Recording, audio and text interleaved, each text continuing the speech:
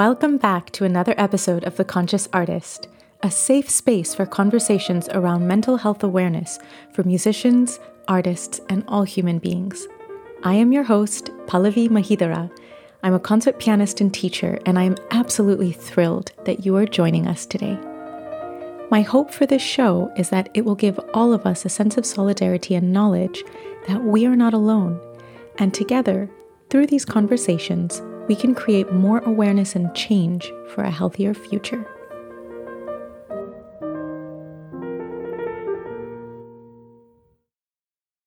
Today's episode is a solo one, featuring yours truly.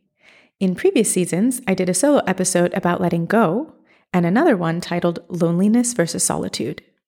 Today, I wanted to talk about the concept of showing up for ourselves and showing up for others.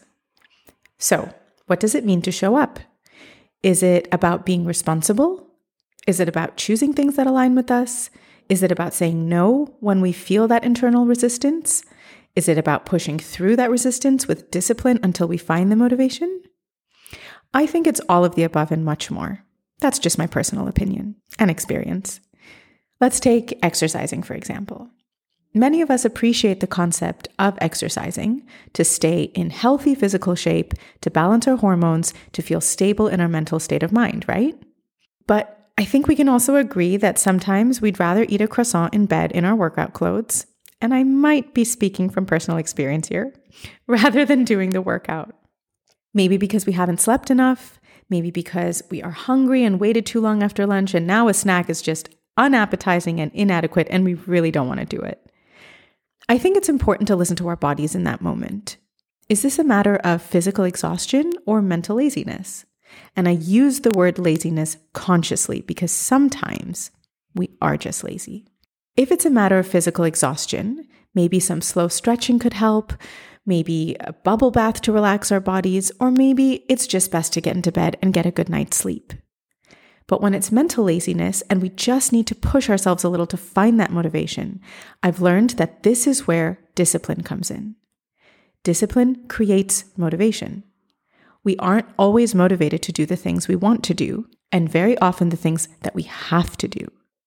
But discipline, especially in the beginning of something, allows us to push through the resistance to the point where we can see the results, and that motivates us to keep going. I'd say the same concept applies to how we approach our instruments as musicians. I don't think most musicians love practicing. I certainly don't. I love playing. I love performing. It is a part of my existence and purpose in this life to share what music means to me, to share the deepest parts of my soul with others, with the hope of connecting with them, allowing them to feel something and be transported. But sometimes practicing can feel like a chore.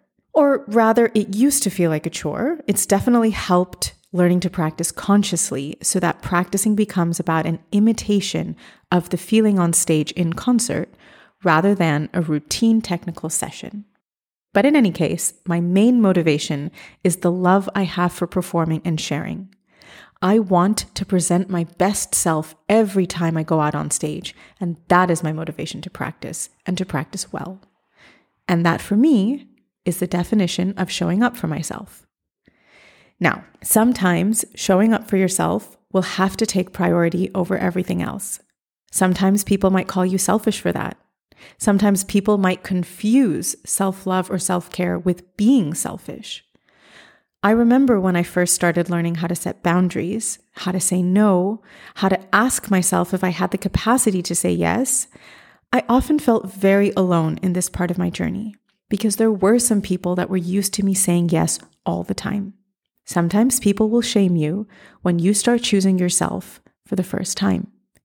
When you start saying no, they'll call you selfish, they'll call you unkind, they'll call you ungenerous. But the opposite of self-care is self-abandoning. And if you don't show up for yourself, you can't show up for others. But to put it in a positive light, this concept is about taking care of ourselves so that we can show up well for others, so that we can present our best selves for others. I like to think of this analogy. Let's say there are two people, 2 friends, 2 family members, or a couple, doesn't matter. Each person has a glass. Things that fill each person's glass are their interests, their hobbies, their friends, their purpose, their sense of self. If we don't have those things, we start to ask or even demand that the other person fill our cups for us. This is called codependency. When that happens, at some point, the other person's cup will be empty and they'll start to ask or demand the same from us. And that cycle, the codependency cycle, will continue until both are completely drained and cannot anymore. Instead, we must prioritize filling our own cups. That way, if the other person needs a top-up, we can be there to support them. This visualization has helped me understand the importance of filling my own cup, filling that inner void, recharging my own battery. And therefore, once again, it is a matter of showing up for ourselves so that we can show up as our best selves for others. I truly feel it is my responsibility towards myself and towards my loved ones for me to take care of myself, to eat well, to exercise, to feed my mind, my body, and my soul with nourishing activities, people, and experiences.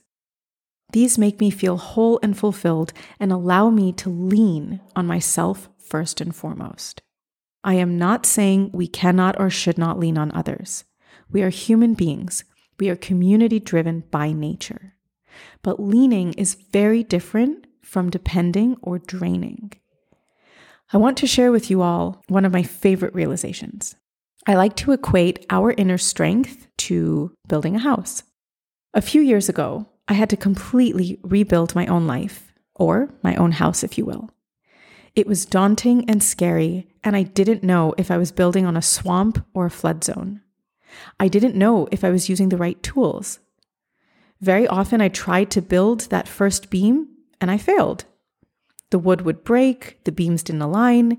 It was a challenge and a scary one at that. But I realized, even if I was failing, I was still trying. I was still persevering. I was still putting one foot in front of the other. It didn't matter how much progress I made on building the house that day. It only mattered that I tried. And so I finally understood that it is essential for me to build my house with a strong foundation, with many structural beams, solid walls, and a strong floor.